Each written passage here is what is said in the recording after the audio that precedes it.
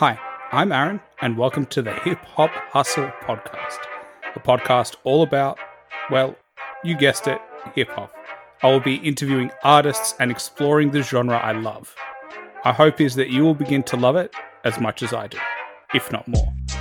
Please like and subscribe, and follow me on Instagram at _hip hop hustle for any upcoming podcast news. All right, let's get into it.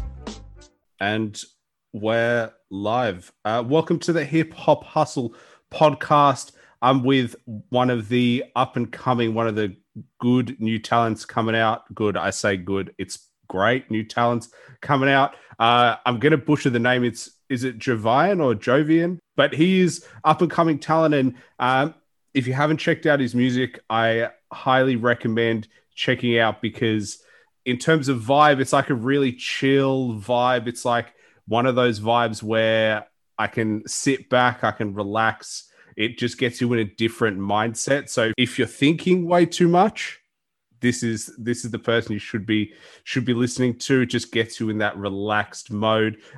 Timothy Chalamet, I butchered it again. It's clearly early in the morning. Timothy Chalamet is a track he released, and Where'd You Go as well. Probably the one that got me into his music. I've been playing that track for like 3 days straight. So no, it's a pleasure, man. Thank you for coming on the show. That was a long intro, but it's good to have you on. Thank you, man. I appreciate your time.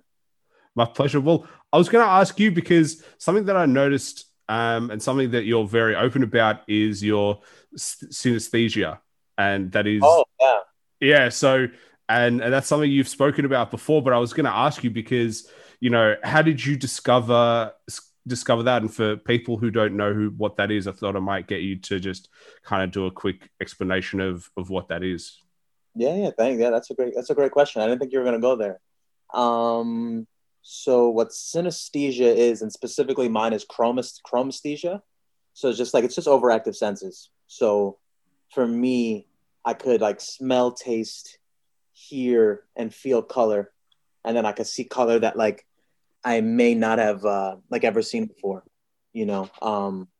So like maybe a specific sound in a song. Or a song itself has a specific color. And then like I'll have to Google what that color is so I can find the exact shade. And then I'll have to name it a word that has that exact shade. That's cool. And then the cover art has to be the same exact color. So that's just basically, and there's other versions of it. Like I know Pharrell has one where like he can see sound. So like maybe a sound for me could be a color, a sound for him could be like a triangle or something like that. You know, so there are like different variations. But how I discovered it, I was in the first studio I ever went to, which was a family friend of mine. We were working on music, and I was like, hey, like this song is like kind of red, and I don't like red at all. So it's like, hey, like can we shift it to blue? And I was talking to someone that like he like plays like 12 instruments, and like he's just like a prodigy. And he's like, what do you mean? And I was like, you know, like this is red, like let's go more blue. And he had no idea what I was talking about. Wow, how old were you at that time? 21. Okay. Yeah, probably like 21, 22 maybe. And so me, like, you know, to me, he's on this pedestal. This guy who like is like he's not expendable. So for me to like hear him question and be confused, I was like, what is this? I thought everyone like felt this. So I Googled. And then I was like, oh, 1% of the population in the world has this. Like, of course, he had no idea what I was talking about, you know, because he doesn't even approach music in that way. And that's when I really started looking into it. And then it actually ended up getting stronger because now I was aware of it. So yeah, that was like the beginning of it all. That's really interesting because, well, for people who can't see you, obviously this is an audio platform, but you know you've got blue in your hair, so it is interesting that you said you don't like red. What is it about red that just doesn't hit you in the right way? So, if you would have spoken to me last month, I probably would have just said something along the lines of like, it just doesn't set well with me. Like even red places. So like red places, for example, would be like LA and Miami. Are two places I just don't like it there. And it's because it gives me a red vibe. And just the color, like there was a lot of things about red that just made me uncomfortable. But I think what it actually is I've been getting into like chakras lately. and the last chakra, the bottom chakra, is red. So what I've noticed is like, oh, I've been really disconnected from being grounded, like in life. So like, of course I don't fuck with red because I'm not grounded, you know? So I think that's what it is now. Which like a month ago, I wouldn't have even went that way. I just thought I didn't like red. But on the opposite hand, like blues just make me feel so good. So like whatever color I'm feeling, it'll probably be in my hair or like my nails, you know? So it's like a minty blue is where I'm at right now. And that's how I've been feeling lately. And so does blue align to a chakra as well? Yeah, it does. Blue aligns. You know what? Let me Google it just so I don't butcher it. Oh, you're like me. You're like, start to get into something and then you're like, actually, hold on. Before I start saying some things that I'm not ready to Yeah. talk about. Yeah. Oh, the throat chakra. So of course, I'm literally I'm a singer, rapper. Yeah. So throat chakra is the blue one, which is, not ironic. Do you feel like that now that you're being able to tie it into multiple things that you're getting more out of it? Because I feel like, once you discover it, it's really new. Like it opens up this world of, okay, I don't really know it that much because it's like I've lived with it, but I don't really understand the powers it has, the limitations it has. But now that you've been able to align it with, chakras and other things, that it's given you more direction in what you can do with it. Yeah. I went from like being something I was overwhelmed and like anxious about to like a superpower almost, and like a lot of the artists I look up to, because even Frank Ocean has it, Kanye West has it. Blood Orange is Dev Hynes. I'm not sure if you're familiar with Blood Orange. No. Lord has it. So there, it's really interesting to see like these people that I grew up listening to have it and then using it as a superpower rather than it being overwhelming, because it easily could be as well. Well, I'm not sure if it's the same thing, but I spoke to a producer, Eric G. He produces works for Rhapsody and he's worked with Ninth Wonder. And he said that he's got numbers that have colors associated with them in his own mind. So he's got that. So every number has a color. And I think he was saying 0 is like white because it's got nothing. It like, just replicates whatever it is. So yeah, I think that in terms of creatives in general, what we're seeing is this different style of the way the brain works. And it is cool to see that people are unlocking it and figuring out a way to make it work for them, because your sound is extremely unique. But like, I guess that's the thing. Like when I listen to you, I'm like, you're a blend of like hip hop, but you're a blend of R&B at the same time. Like you're spitting bars, but you've also got this like really nice melodic feeling to your music. How did you find that sound? Because I feel like that's quite unique to who you are. No one's ever asked me that. I don't know. I think it's just, it's a mixture of, I got like the internet really late in life. Like I finally, I got my first computer at like 2010. So, that just like, I just spent, and I didn't grow up with a lot of friends. So I just spent hours and hours on the internet, but like looking for music. And like within the first few months, I found like The Weeknd, Frank Ocean, and Tyler the Creator, like all like really close in time. So, I mean, I'm sure that has something to do with it, but I'm not sure. I think for me and the way I create art is, I'm just creating what I want to hear. And maybe a little bit of what I feel is missing in like mainstream, I would say. I'm not sure. I'm also just super, super picky and a perfectionist. So like, I'm not sure. I just create, I don't really know. Yeah. I feel like there are like two types of artists in this world. Some people who plan everything, every step, every note they plan, and then others who just go and they just feel it. And sometimes that freedom helps artists just be able to go, you know what? I like this. Yeah, I would say I'm like, as a person, I'm very just like structured, and like I need a schedule. I need to know like a week beforehand, all these things.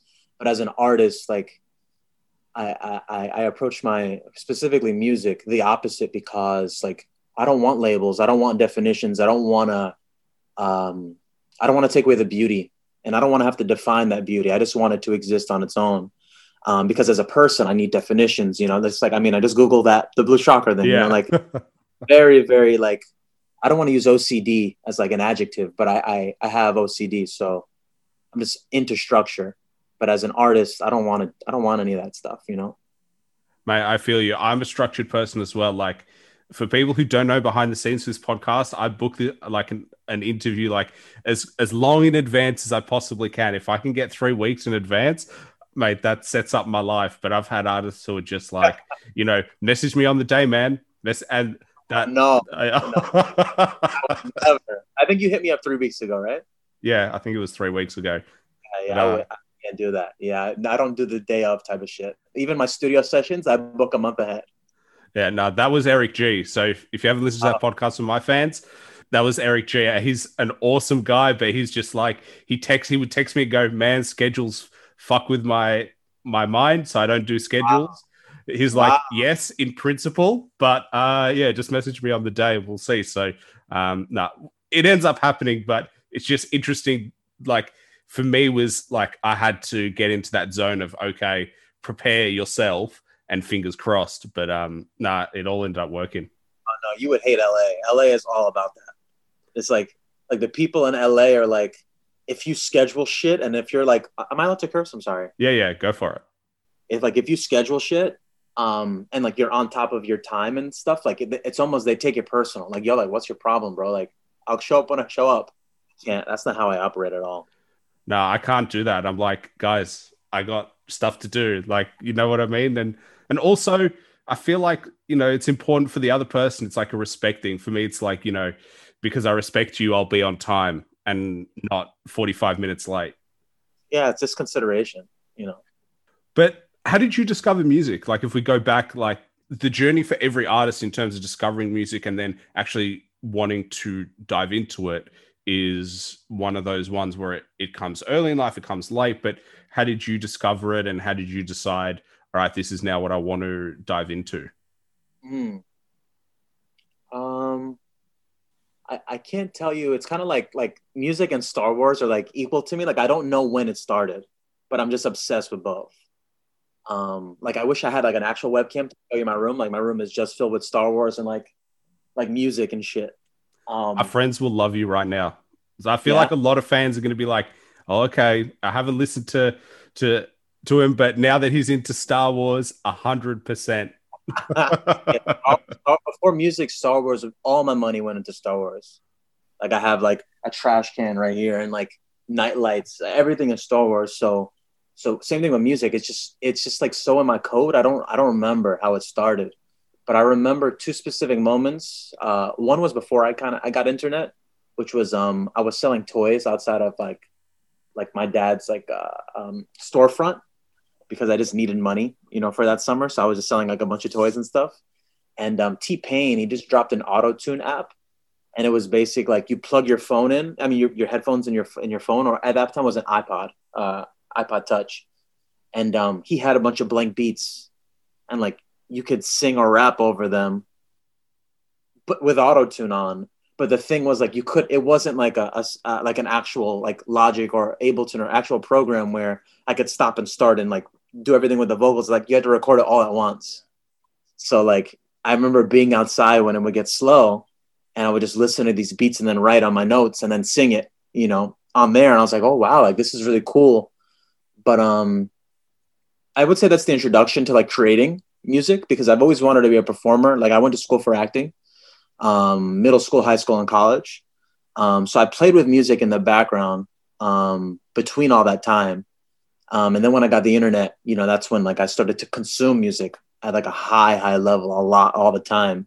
So between like finding my pocket of like, oh, I really enjoy rapping and writing melody, and then finding like these niche artists that I really, really loved, it was inevitable that eventually it would go from like a thing I'm doing while I'm not acting to when I graduated college, I promised myself I would like work on like some sort of like musical project and see how I like it while I audition, but I can only audition for Hamilton.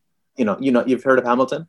Yeah, we had Hamilton in Melbourne, but I never went to go see it, unfortunately. But yeah, I've heard some great things. Yeah, lyrically, it is incredible, and it's just like it's basically my music. It's hip hop and R&B, but in the context of, you know, a historical kind of play. So I promised myself, if I'm not auditioning for that, then I'm working on music.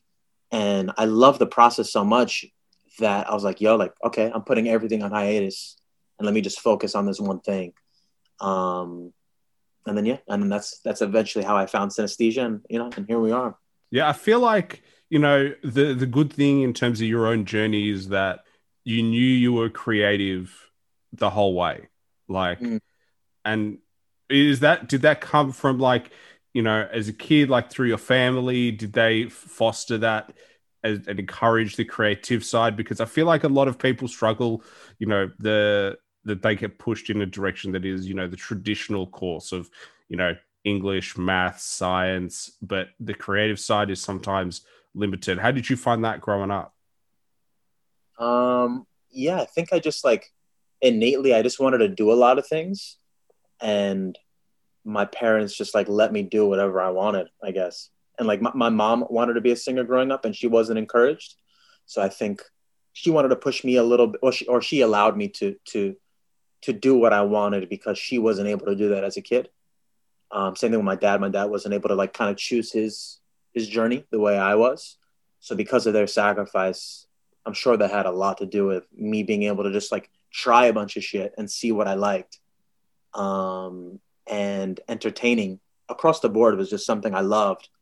And it was always music, but I wasn't confident in like just my writing and just creating melody and rapping. And also I think like I wasn't even living. Like I didn't have anything to talk about, you know? So that just hit me just now. So I think that's why acting ended up coming first, because that's a lot easier. You know, it's so much easier. Like literally the words are there already and I get to put my own experiences into it. But it's like, it's 50-50. But with music, it's just like, it's all me. So it kind of makes sense that it came a lot later in my life where like it was something I wanted to pursue, you know?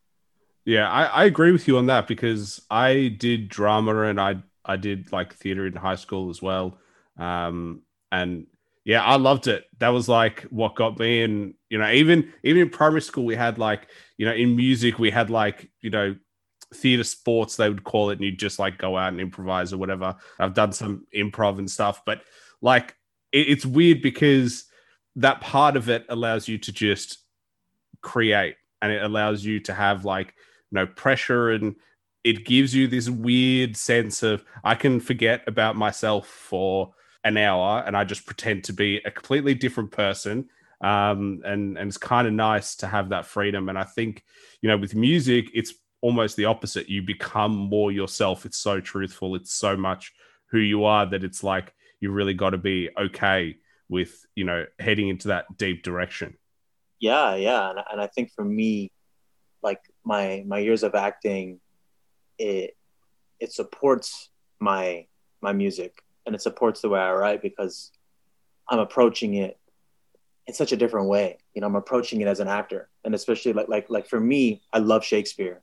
I fell in love with him in college, and one thing with Shakespeare, for either you or for those who aren't too familiar, oftentimes in his plays, he'll have the characters like make fun of themselves, talking to the audience, but it's kind of separate from the story. So it's like they break the fourth wall, but they do it in such a way where they're making fun of themselves, and it doesn't really break up the play, but it's like, oh wait, like they're aware they're in a play right now. And that blew my mind growing up.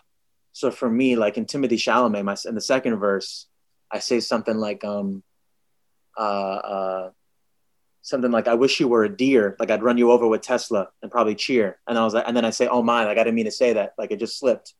So I love that idea of like, oh, I'm saying some shit that like no one openly would admit generally, but we all think about crazy shit. And then I'm showing like, oh wait, I'm aware I shouldn't have said that in a song. And I think that's like the way Shakespeare did it is like brilliant. So that's a huge influence of mine in the way I write.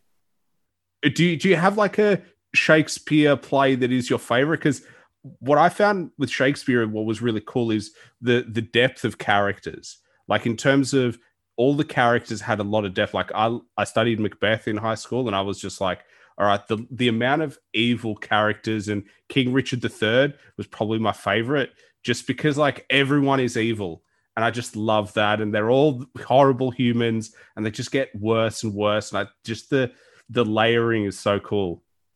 Yeah. For me, it would be Julius Caesar. Like, I'm in love. Like, I want to be in that play one day, eventually. So yeah, I love Julius Caesar a lot. I love Hamlet.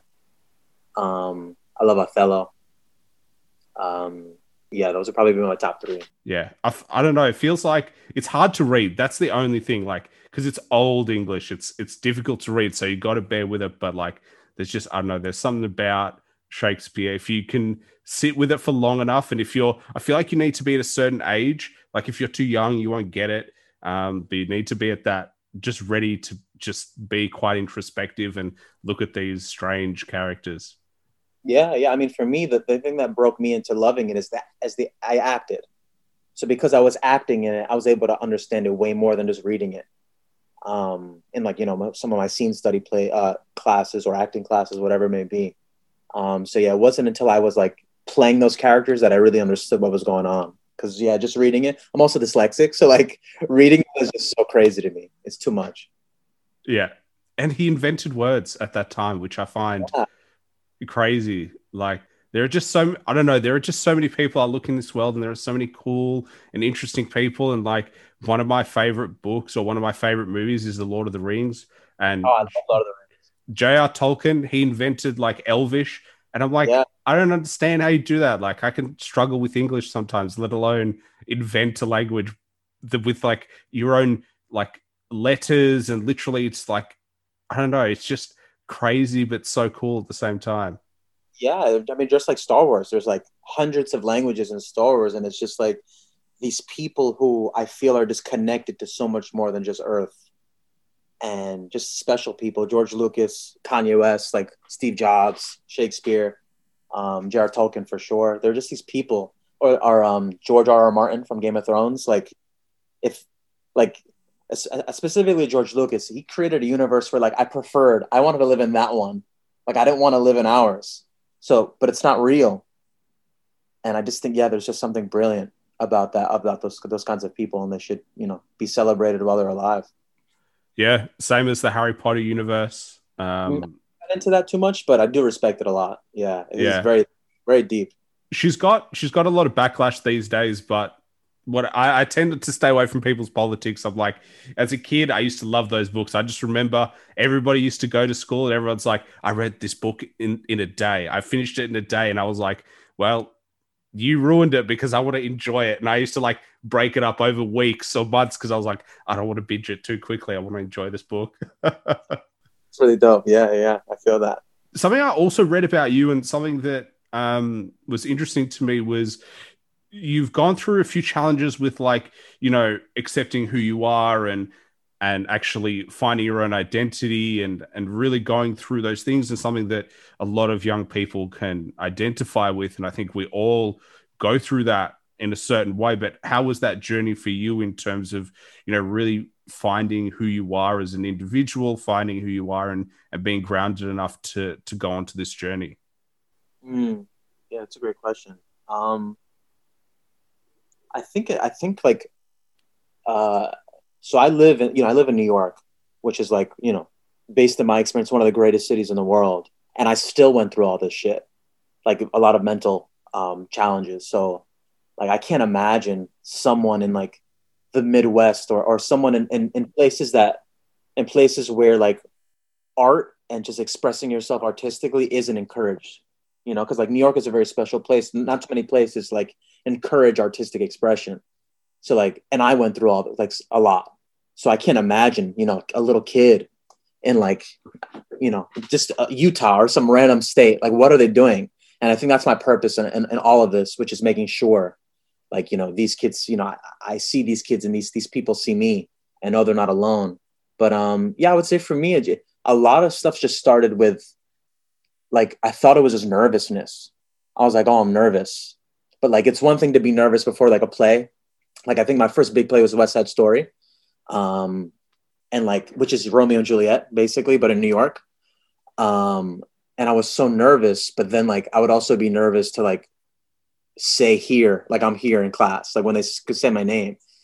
So I'd be like, wait, why am I nervous to say my name? Like, you know, and I would make sure I would play it in my head to make sure I don't say my name wrong or things like that. And then going to college is when it opened up like, oh no, that's not nervousness, that's anxiety. And then when I defined it, it got so bad because it got worse because now I was aware, you know, I was aware of it. So like either whether it's anxiety or, you know, sensations of depression or loneliness, or like another thing I dealt a lot with was like body dysmorphia, which is just, for those who don't understand, it's like, I just can't see my body. Like what I see in the mirror is not real. You know, it's like I look humongous, but in real life, it's like, there's literally nothing there. Which I'm sure a lot of people can relate to, but I thought this was a thing that everyone had until I started defining them. I was like, okay, no, this is OCD. This is body dysmorphia. This is dyslexia, all these different things. So for me, it was just like creating, just in general, like acting wasn't enough for me. So I was like, okay, let me make some music, like just for fun on the side. And then that wasn't enough for me. So I started making clothes too. And I felt like being privileged and being in a place where I can actually, you know, create all that stuff really helped me, because I was able to express myself in so many different fields that was almost my form of like talking, you know, because I didn't grow up with a lot of friends. So like, especially writing like poetry, and that ended up turning into music, that ended up being my form of release, and just being like, you know, like this is me venting. And then me finishing a song or finishing a poem was like, oh, wow, like I feel good. Like I actually released this, you know, I released it. I'm not holding it anymore. So that like really changed a lot in me, and really allowed me to be self-aware and just like conscious of these thoughts and conscious of these sensations. And like, if you just hear it in my music, I talk about a lot of that stuff. And like, that's to make sure that like no one ever has to go through that shit. Like, as long as I'm alive, like I don't want anyone, I want everyone to have the tools to conquer all of it, not suffer through any of it. And just like through me seeing like, yo, you're not alone, man. Like, I'm here with you. You know, like I made it through. Like everyone can. Yeah, I think it's really important, and I appreciate you being open about it, because, you know, I'm sure it's not the easiest thing to talk about, but, you know, for people who are going through those things, it's important to know that, you know, number one, you're not alone, that a lot of people go through it. And number two, you can also make it out of it. And, you know, as long as it takes, you just got to keep trying. And that's what it is. And my brother went through a bit of like body dysmorphia as well. He was really young. That was hard on the fam. He's okay now, but he was very young. He was probably like, I'm trying to remember, like 10, and he was Wow. going through it, and he was extremely young. I think we got lucky. We got caught it. Like, bless, my mum was amazing during it, honestly. And body dysmorphia is not just, you know, not seeing it, but it's like, you know, you look at bodybuilders or people, it goes the other way as well. Like people who are like, I'm not big enough. Like Yeah. my arms aren't big enough. I need to go to the gym, or I'm not skinny enough, or whatever it is. And it goes in every facet. Like I have days where I look in the mirror and I'm like, oh, I'd like bigger arms, or I'd like a bigger chest, or I'd like more definition in my legs. And then someone will be like, man, you look good. And I'm like, no, not having it, because it's weird. It's weird. We're just like always seeking the perfection, or what we think is the perfection. Yeah. Which is like, on one hand, it's beautiful because like, I believe the way I approach my life is like, there's always more. Like there's always more I can do. But balancing that with like, hey, like me from 10 years ago would be so proud right now. Like, it's almost like shut the fuck up. Like, really just shut the fuck up and like be proud of where you're at, while also balancing that with, hey, like what else can I do to further this? You know, that like urgency with patience is a balance I've really been practicing a lot. And just trusting that any sensation I have, um, like there are ways I can work on improving those things that I may be insecure about, but also trust that my insecurity is a lot more magnified than what the actual thing is. You know, so like a big thing for me, I'm vegan, but I do my best to not only be vegan, but eat like mostly raw, like mostly smoothies and fruits and juice. And I'll allow myself maybe one day or just a few meals a week. But like the moment I have like a bagel or like chips, it's like I've gained so much weight, which is so weird. It's literally just a bagel. but like, or even like a vegan burger or something. Like there are certain foods that are so heavy to me that for some reason, and when I'm done eating them, I just feel like I'm so freaking like I just gained all this weight, but like it's literally just in my head. It's so odd. It's so odd. Yeah, it is strange, and like to me, I've never understood this like obsession with other people's diets in a weird like. I get the morality piece of like vegetarianism and veganism. That 100%.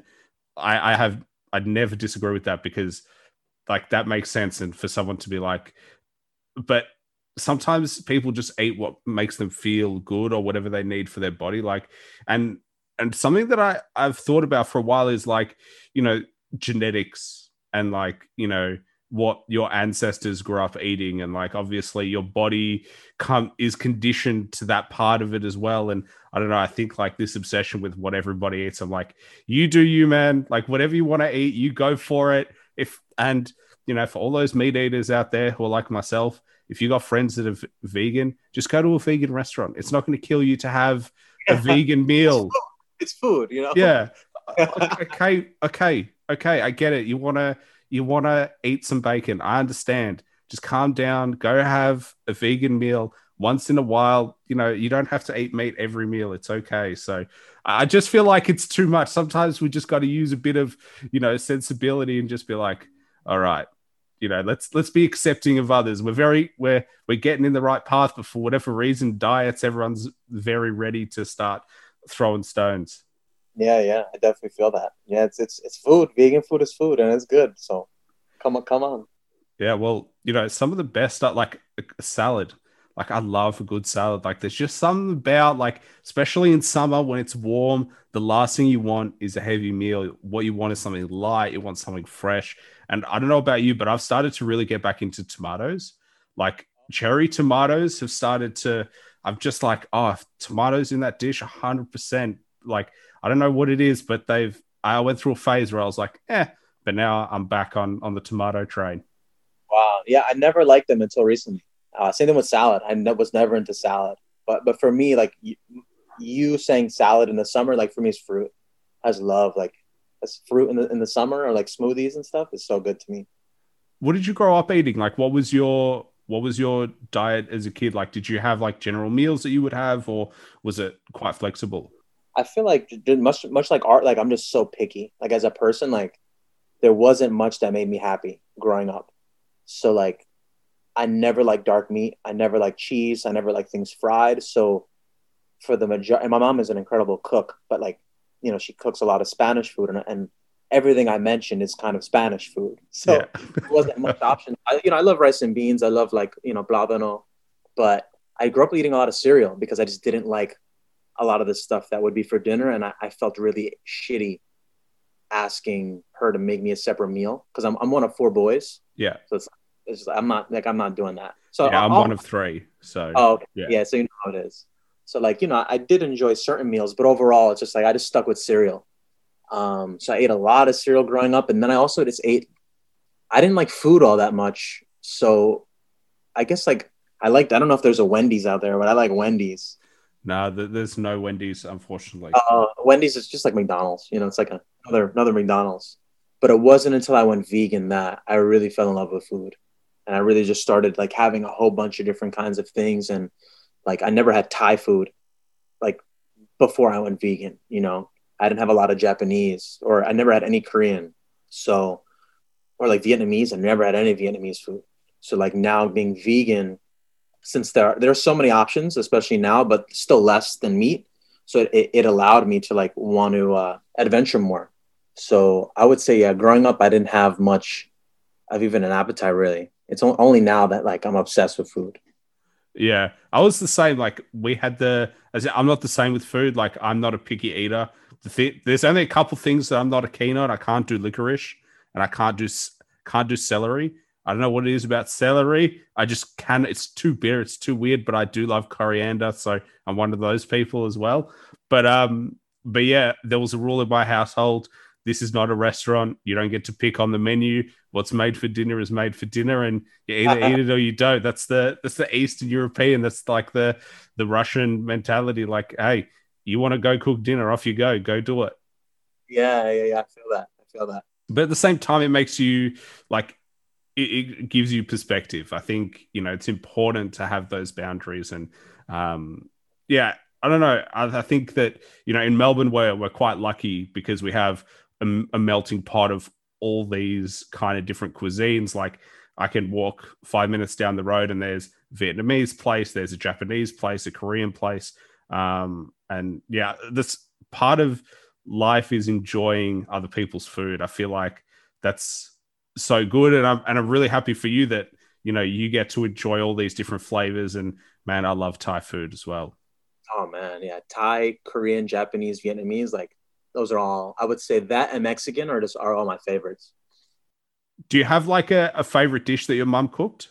Growing up, yeah, her like just like breaded chicken cutlet with like mashed potatoes and corn, like so good. Um, I would say other than that, not much because like I wasn't really into like chicken wings, rice and beans, incredible, of course, and plátano. But like yeah, I would say like the chicken cutlet was probably my favorite. That's like when I went vegan, I was like, damn, like I'm gonna miss that. Like that was one that I would miss for sure. You got to find like a vegan replacement for the meat in that dish. I have. Yeah, I haven't had that exact dish, but I found a vegan replacement.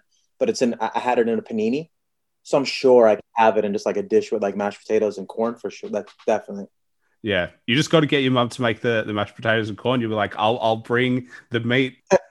Yeah, I should definitely do that. I was going to ask, how is it growing up with three brothers? Where do you sit in terms of the age? Are you middle somewhere or oldest, youngest? Yeah, I'm the oldest of four.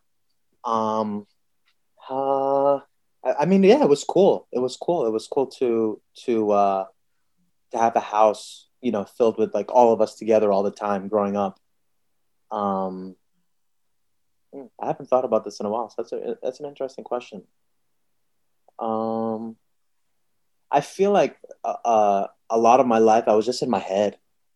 So like I would have to. You ever see like Kanye interviews where like he pauses for a long time to speak? Like I would have to do one of those because I think so much of my life was just spent just like in here, where like I have to really like think about how all that was and how that upbringing affected me now as a person, in a positive way. Because I feel like yeah, so much of my life I was just like so insecure and so like just hiding myself and hiding what I'm going through like mentally and emotionally. Where like I struggled to be present so much up until college because it was like uh, there was just so much going on in here that I just wasn't even understanding that it kind of kept me away from real life a little bit. Um, but yeah, like being the oldest of four boys, like it was, beautiful to like Christmas was so cozy all the time. Especially like me being into Star Wars, like I grew up, still haven't grown out of toys. So like not only would I find joy in like, opening up my gifts of all these different toys and Legos of Star Wars, but like my brothers too. But then on the flip side, I think that really hurt was like they grew out of toys really quickly. So for like Christmas or even for birthdays, like me getting them stuff and them not matching my energy of excitement when like I'm excited currently and they're like 5, 7, and 9 years younger than me, like that shit hurt because, it's like I grew up, loving these toys and playing with action figures. And I was still doing it when they kind of grew out of it and got more into video games. Because once we got internet, we were able to play like Xbox Live. So me being so much older than them, like they got into it way younger. So it took away time from toys, So I remember that specifically, like how hurt that made me feel. It's interesting because I'm also the oldest of three of us. So I always like being the oldest. The way I described it is like, the Teenage Mutant Ninja Turtles. Oh yeah, you're Leonardo. Yeah, I'm Leonardo. That is, yeah. So you understand like straight away. Yeah, That's the way I described it. Is like, and I think what was it? My middle brother, he was Raffaello with oh, okay. with like the fork things. Yeah, rough. Yeah, and I don't know what the actual name for it is, so I always just call it forks. Yep. And then my youngest brother was Michelangelo, the cheeky Oh, one. yeah. You always need one of those. That's my youngest too, the Michelangelo for sure. But I speaking about toys, I actually remember the time that I grew out of toys. Like I remember once, it's the weirdest moment, and it's such a strange memory to me because I don't know, I was bored and I was like, oh, I'll go upstairs and play with my toys. That I haven't done that for a while. And I remember just playing with them, and I had this Goku like figurine. And I just remember pretending, and then I was like, what am I doing? I don't understand. I had that thought of like, I don't know what I'm doing anymore.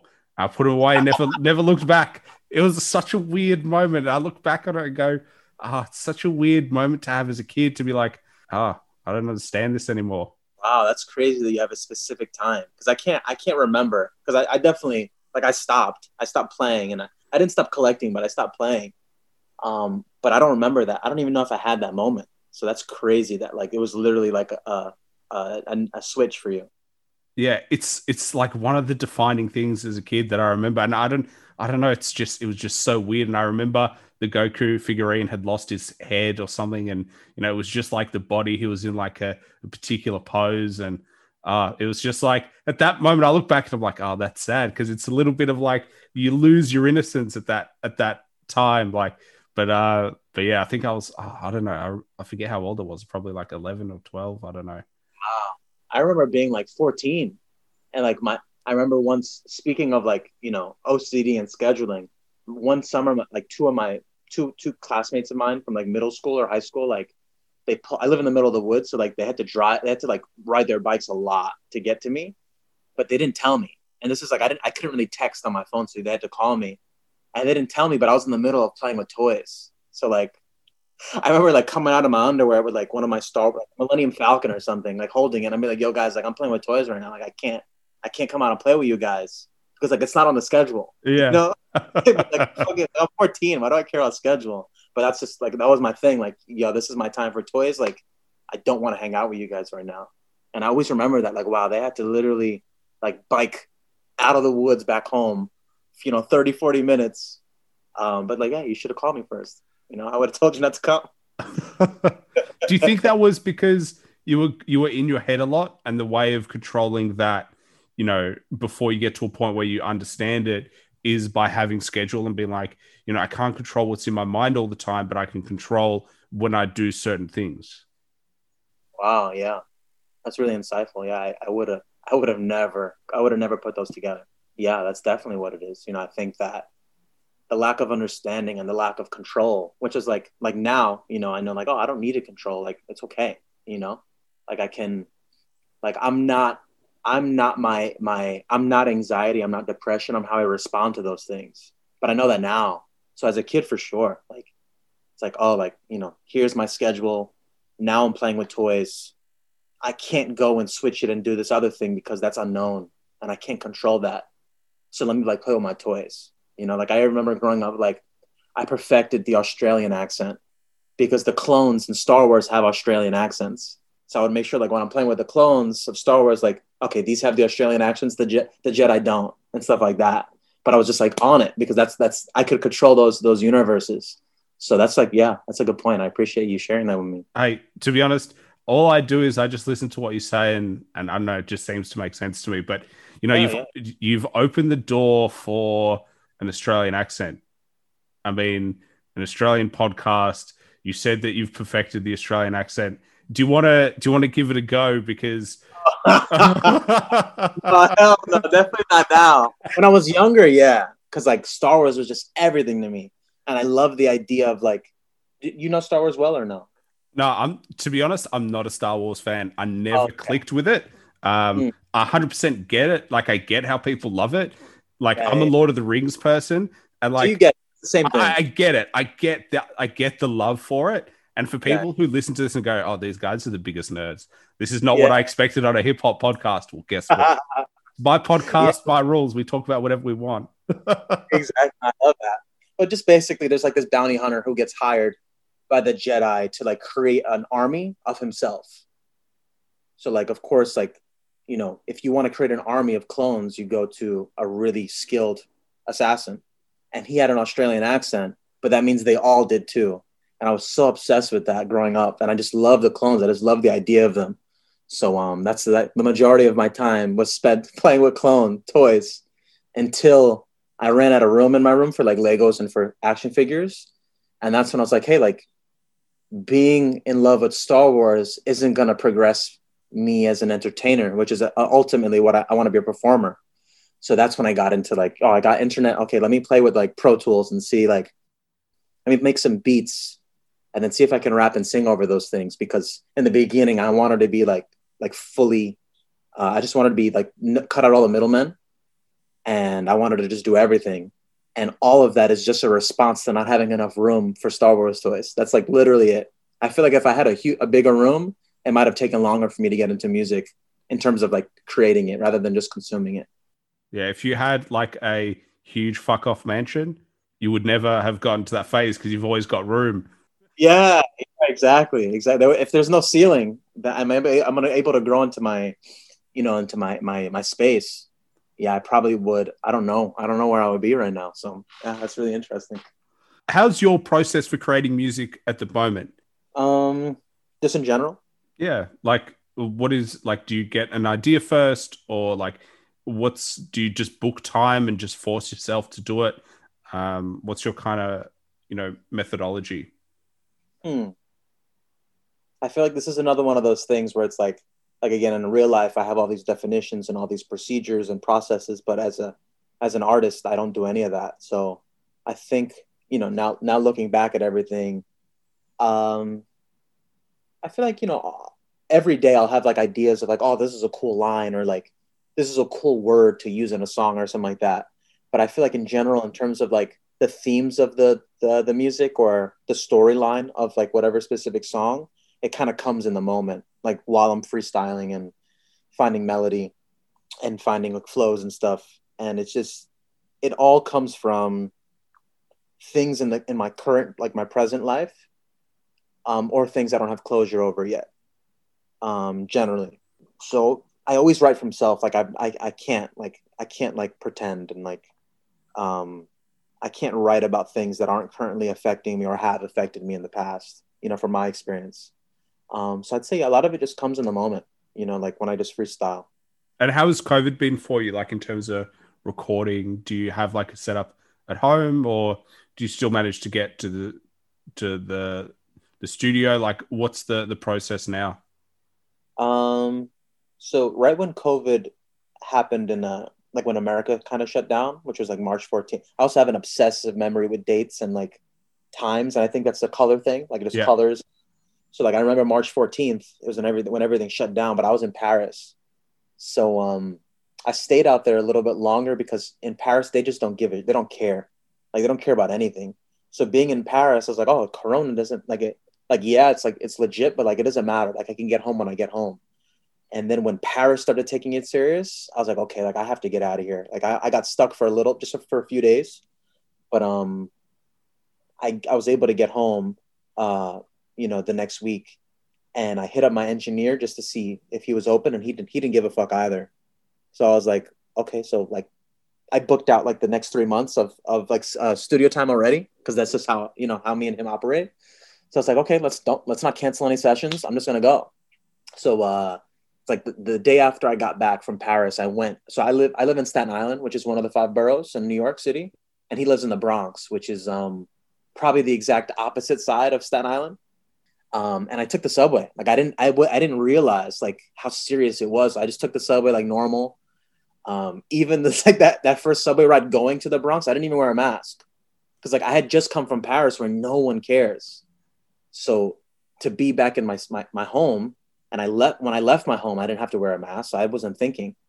And then when I finished in the studio and I took the subway to get back home, I saw everyone wearing masks and looking at me, and I was like, oh, like this is real. So I wore a mask, whatever, and that was the last time I ever took the subway to the studio. I drive now for now on. But I would say all that being said, nothing changed. Like if anything, because people are like on their phones and on their computers more and consuming, like wanting to consume more.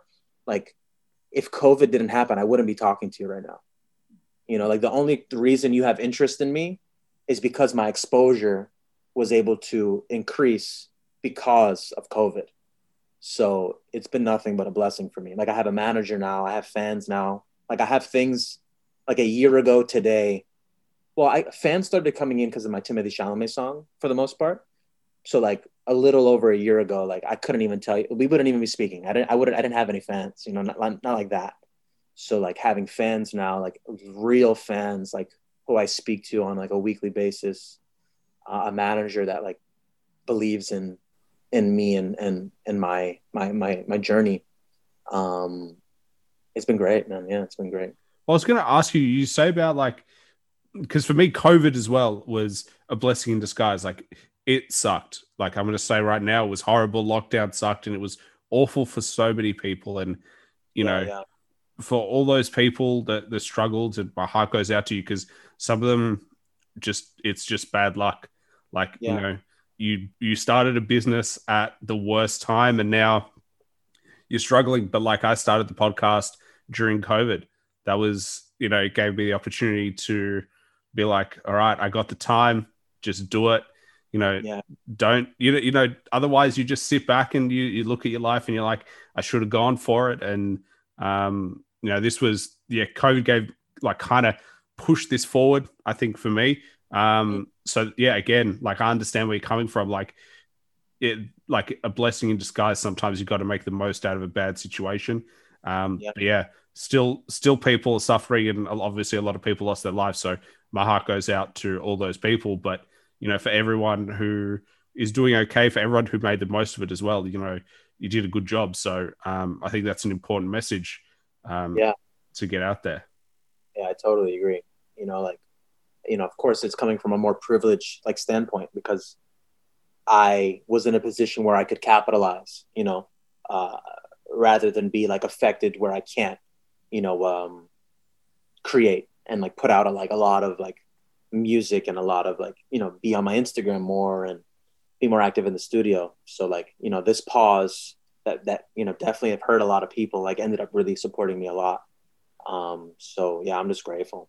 And how did you find, like, when you first get a fan that starts talking to you regularly, how was that? Because I know what it was like for me. It was like a weird kind of like, I get why you're messaging me, but at the same time, I don't understand why you're messaging me because like I'm just a random guy that just happens to talk that you like. Yeah. For me at first was just like, and not even in a bad way. It was just like, yo, this is bullshit. Like you don't actually like, yeah, you're talking to me. And I think a little bit might have been like, are you talking to me because like there's some hype building now and there's like a train moving? And then it's like, oh no, like you love this song as if you would love a Drake or like my fans like love Harry Styles. Like even though I don't make that music at all, I guess my song Better is like close to that. I don't make Harry Styles kind of music at all, but a lot of my fans are like 14 or like 17 in like the UK and like Saudi Arabia, Dubai, like all these random places that I've never really even been to. Or I never even thought like, oh wow, my music could reach there because the internet is everywhere. So for them to like be messaging me, it went from like, okay, like you're just trying to hop on the bandwagon to like, oh, like you love my song, you love my music equal to these artists, but you don't have access to these artists.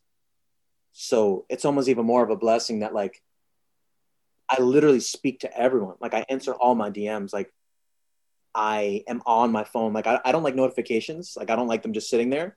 So like when I see it and then it's like I see it, I have to answer. But then when it's someone like genuinely asking like, oh, why'd you name your song Timothée Chalamet? Or like, oh, blah, anything music related, like they're literally spending their time like asking me questions or consuming my work that I made to survive. Like I created this stuff to not kill myself. And they're consuming it, they're in love with it, and then they're asking me questions about it. It's like, holy shit, like this is success, Like I don't care about, and I'm so blessed to have a manager, and I'm so blessed that like they're like this thing is gaining momentum and I'm really building something special. But I knew all that. Like I'm fucking dope. Like I knew all that already. What I didn't know was like, holy shit, this little girl who's in lockdown, like an hour outside of London, wants to talk to me and cares about my work And in caring about my work, like I can support her in like, oh, some kind of, loneliness or anxiety, whatever. Like it never occurred to me that that would mean more to me than any kind of accolade I got in the industry. Like I knew I would eventually get a manager. Like I knew the entertainment lawyers would come, all the label stuff. Like I knew all that stuff. That was a given. That's easy to me. But to speak to fans that like care about my music, but also care about me, and like I'll even just randomly say, "Hey, how are you? Like I was thinking about you." Like that's crazy to me. Like that is like the most important. It makes everything I've gone through worth it. I feel like there are two types of people who love their fans and people who are like, I love my music, and the fans happen to be, they Yeah. come along with my music. There's like, those two types of people. I think you and I, the more I talk to you, the more I'm like, you and I are very similar, because I also am like, with my messages, I'm one of those people who, I get emails on my phone and I have to delete them. If there's more than 10, I'm like, it's too many. It's too many. And then I see people with like 3,000. I'm like, what are you doing with your life? Get your shit together. Start deleting them. There's no way. There's no way you have that many notifications. But yeah, I can't. I have to read them, and then I have to respond, because I think what it actually boils down to is, well, one, I just don't like all those notifications, but two, like I hate the feeling of not being respected and being responded to. And I never want anyone to feel that way. So like everyone has the red receipts on, no matter who you are. Like on my iMessage, like I have my red receipts on for everyone, because for me it's important. Like, okay, I read your message at this time and I responded right away because I'm giving you 100% of myself in that moment.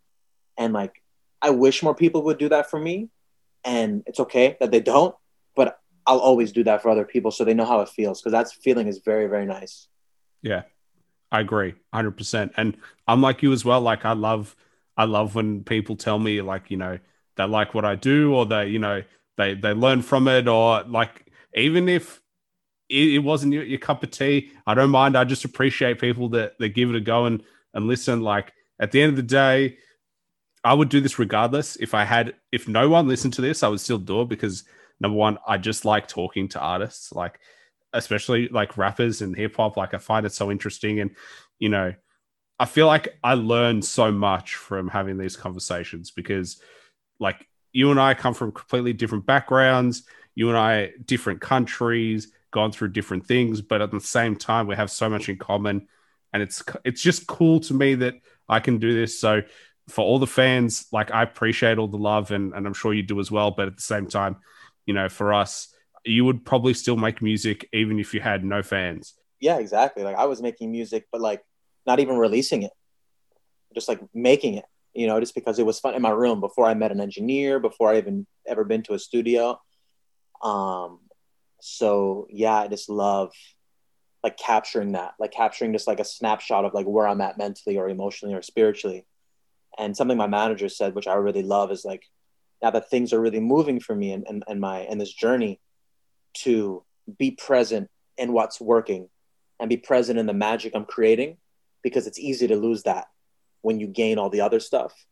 And that was just like, really insightful for me, because it's like, yeah, like, I'll never be one to take this for granted, one, but also like lose what got me here in the first place, lose that. I'll never be able to lose the lens in which I write and I create art.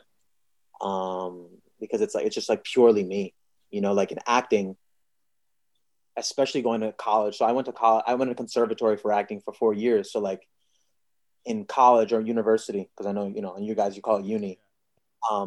We had like 5 classes that weren't acting in 4 years, and the rest were acting classes. Like I don't know how it is over there, but like in America, obviously there's like credits and like 3 credits a class or something.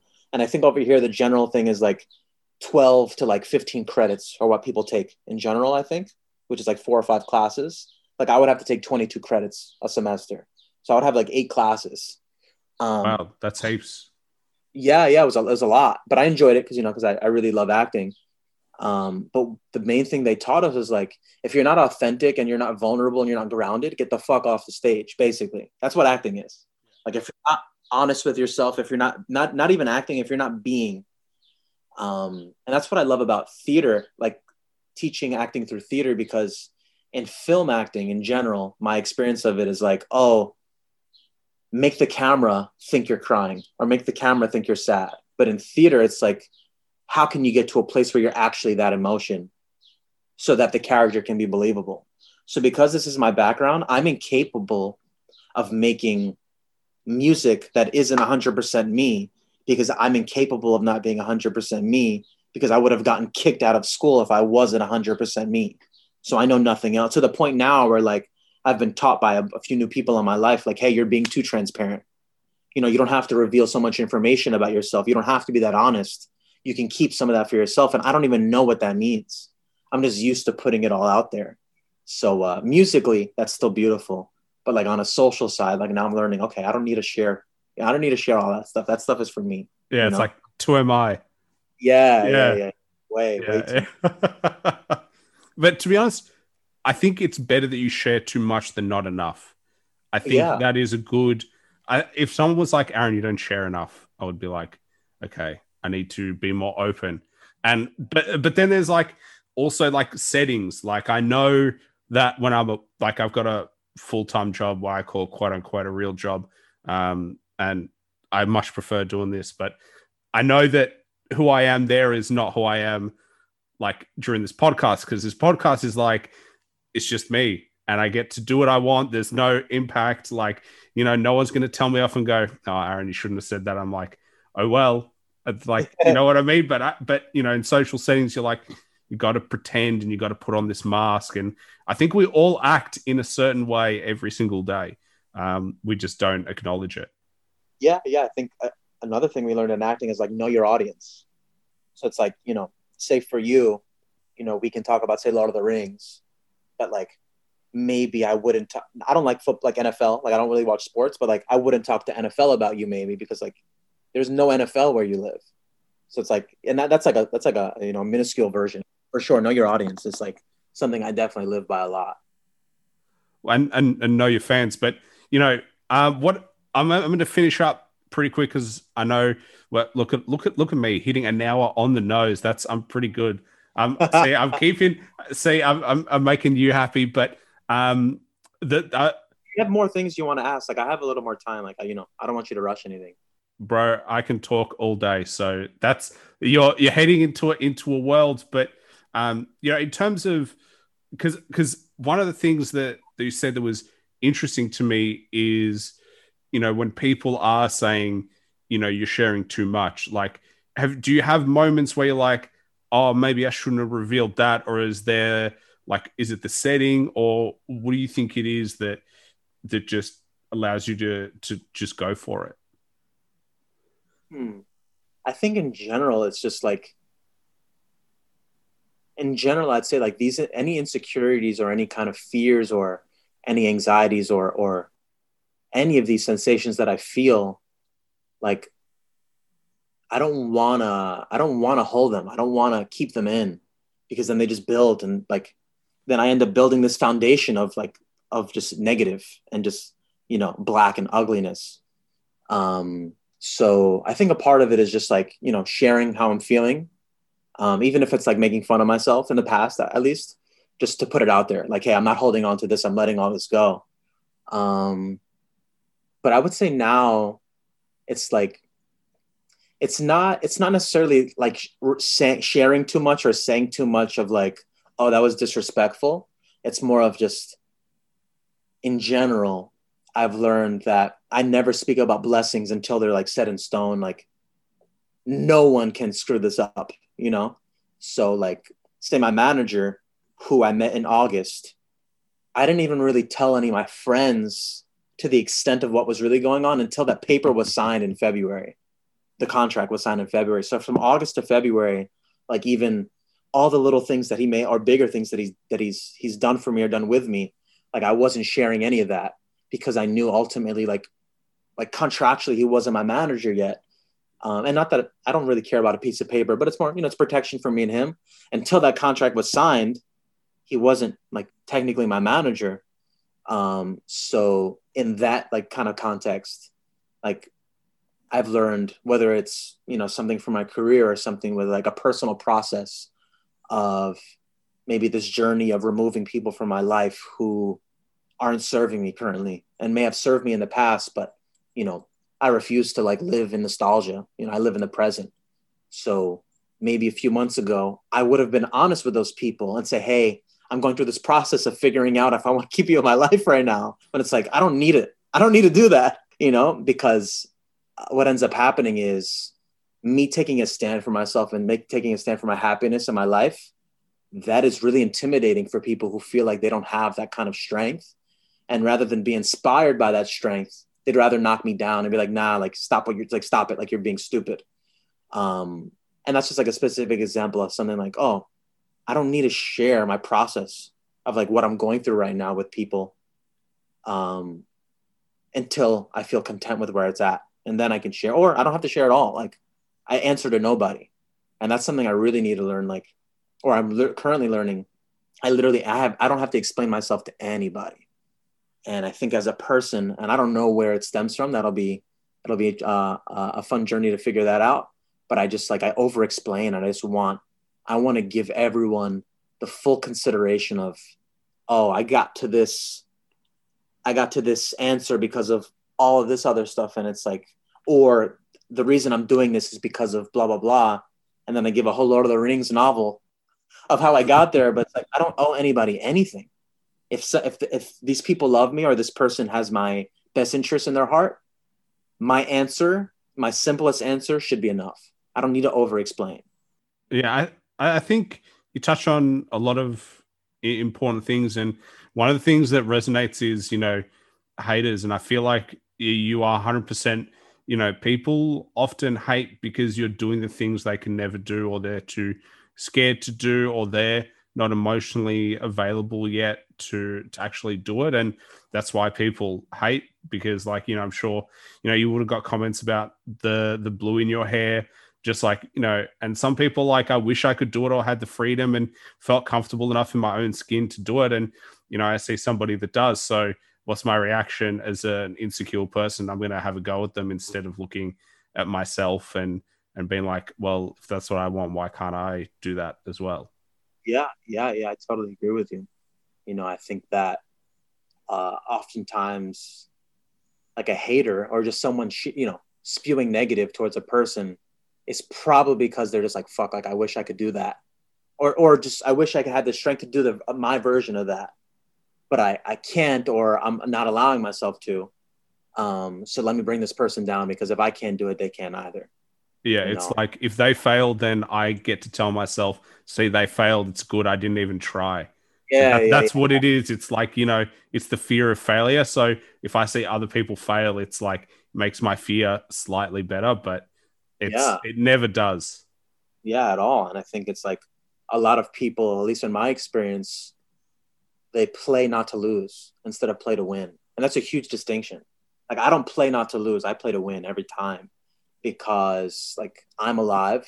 I'm so grateful to be alive. And there's so many people around me who may not have the same blessings or the same privilege I do, or even something as simple as like relatives who aren't here anymore, and just knowing like what they would do with the life that I have if they just had another opportunity. It's like, yo, I can't just sit here and do nothing. That's directly disrespecting like my grandma who's not here, or like even like something like I think about like my mom's miscarriages. Like my mom had 3 miscarriages. If I don't live in my purpose and share that purpose every day, then like they should be alive, not me, because they would be doing it. And that is like the number one thing that keeps me going. You know, not that people have it worse than you. People are starving in Africa, so you know what are you complaining about? That's negative. I think because then that takes away misery from yourself. It's like, oh, I can't be miserable because someone else has it worse. I think the more positive way is people are doing more with less. So what's your excuse? You know, there's someone who has way less than me right now, like recording their vocals off an iPhone, but they get more streams than I get, you know, or they're like, you know, they're progressing at a faster rate. And I look at that as like, wow, like I have no excuses. Like I gotta go. I gotta keep going. You know, and that really helps me a lot. Yeah, and I think it's important. It's all about perspective. Like you don't have to be one or the other. You can acknowledge that, yes, there are people who would love to be in my position, but at the same time, I also don't want to be just here. Like, it's Yeah. okay to strive for more. It's okay to, desire for a better life. It's okay to, want more for yourself, to achieve something, to look back on your life and go, you know what, I did something good, and or something that I'm proud of. And I don't think they're one and independent of one another. And you can still have that perspective. But something that also intrigues me about you is you take me as someone who talks through what you're feeling. Like, you've now come to a point where you're like, this is how I feel. The way for me to be a good person and feel good is to actually just talk to somebody about it. Did you ever see like a psychiatrist or a therapist or anyone? Did you have those people in your life where you were talking to? Because I know, even for myself, I saw somebody for a little bit just to talk through some things. It just helps you, even if they don't give you any advice. Just somebody that sits there for an hour and you just talk at them for a bit, and you're just like, oh, I actually feel so much better. Yeah, like you're hearing it yourself. So it's like, yeah, in you sharing, you end up becoming like your own teacher a Yeah. little bit. But no, I've never. I didn't grow up with many friends, if any. And I was super private with everything I was going through. So I wasn't even in a position where I could go speak to somebody because I wasn't even open with what I was going through. So for me was just like music, like acting and clothing too. Like it was, nice outlets for me to do those things, but it wasn't directly me, So music being 100% authentically me, that was really part of my process in learning about myself and becoming more aware of some of these sensations. So then when I became aware of those things and people started to either come into my life, whether it be like friends that I have now or like fans, I refuse to live on an island. I refuse to have a lot of these or my versions of the answers, because obviously it's all perspective, but I refuse to have my versions of the answers that help of the things that supported me and live on an island with them. I have to share the tools. It's just I'm blessed to have a lot of these answers for myself, and the least I can do is share those, with people that may be in positions that won't be able to find those answers as efficiently as I did, or as at this age that I did.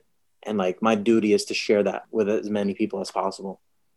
Well, man, I think that, your journey is definitely something that some people and a lot of people can learn from. As much as, and sometimes I feel like we as people are like, I'm just who I am, and why would you learn from me? And we have those feelings and thoughts, but I think there's definitely a lot people can learn from in terms of just your own journey. And as I said earlier, like, it's okay not to be okay. It's okay to need help. It's okay to struggle. It's okay to go through all those feelings. So, you can get through it. And you just got to find your own coping mechanism. And some people go through, music, artistry, other people talk, other people exercise, whatever it is. That's the important part. There's no one way, but know that you can do it. And I think that leads into my last question, the only question I ever plan on the podcast. It's probably the hardest question though. So be warned. If you could choose one album that everybody listens to at least once, what would it be? Oh, so if I could choose one album for everyone to go listen to, That everybody should listen to. Like, you're like, oh, this is the album. It doesn't have to be hip hop, any genre. it's Blonde. Blonde by Frank Ocean is, like I'm one of the very few artists I feel like that know the difference between like the best and like favorite. Like Jay-Z is one of the best, but I don't even have him on my, no offense to Jay-Z, I don't have him on my iPhone at all. I have Tyler Creator is my number one favorite artist of all time. So I'm aware there's like favorite and there's best. To me, Blonde is both. Like Blonde is one of the greatest albums to ever exist, and also my favorite album of all time. So I would recommend anyone, especially hip hop fans, because like coming from my background, since hip hop is the foundation of everything I do, I just love drums. Like I love percussion first. And there's like, I feel like over 50% of the music on there has no percussion. And especially as hip hop fans or just, casual music listeners, they might be turned off by that.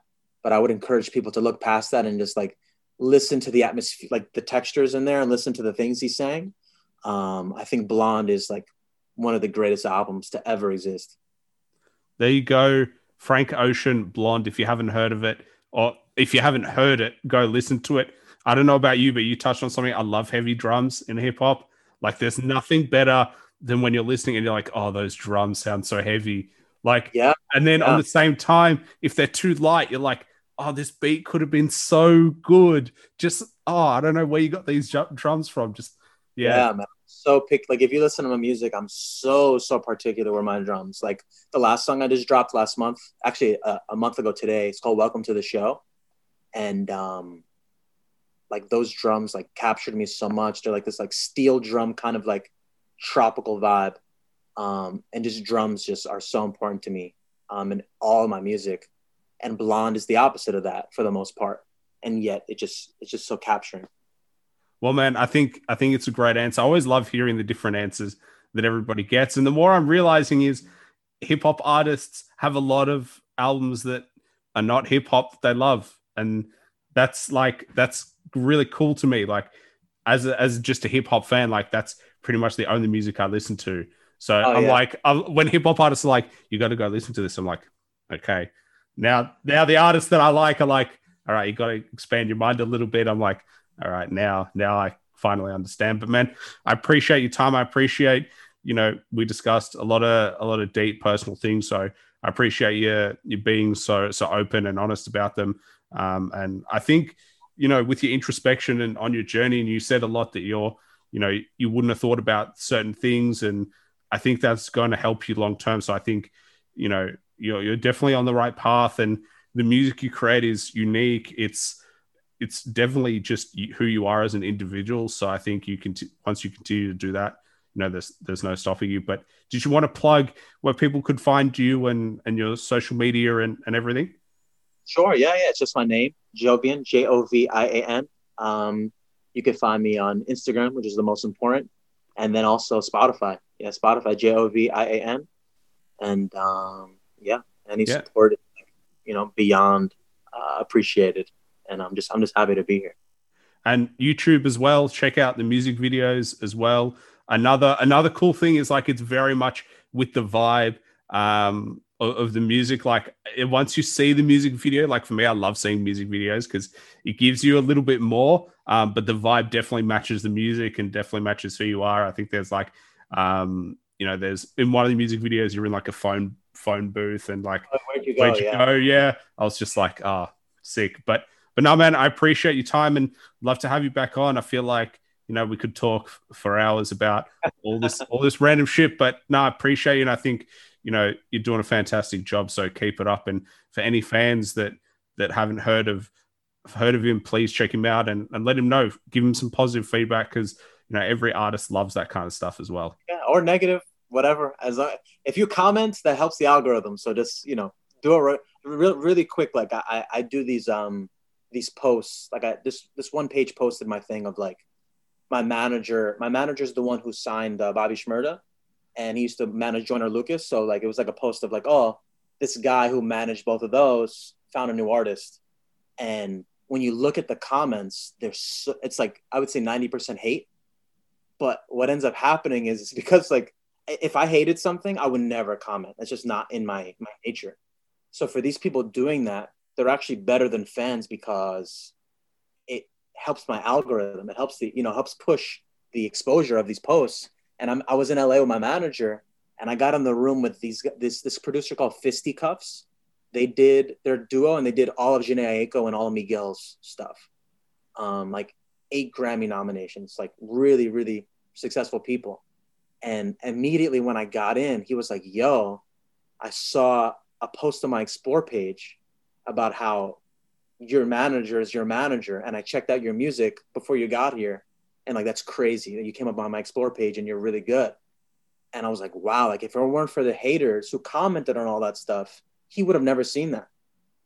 So the haters are equal to me. So whatever you guys have to share, my DMs are open. just comment. All right. If you hate his music, please make sure he knows about it. Comment 3 or 4 times. And if you hate my podcast, let me know too. Comment as many times as you want. I might start fights now. I might start fights with people. Just get those comments up. And maybe it won't be good for my serenity, but it'll be good for just promoting the podcast. But man, like, I appreciate you, and I think your fans also appreciate you. So thank you for coming on, and I'm looking forward to speaking to you again. 6 months. Let's do it. 6 months from now. See where we're at. Awesome. We'll book it in.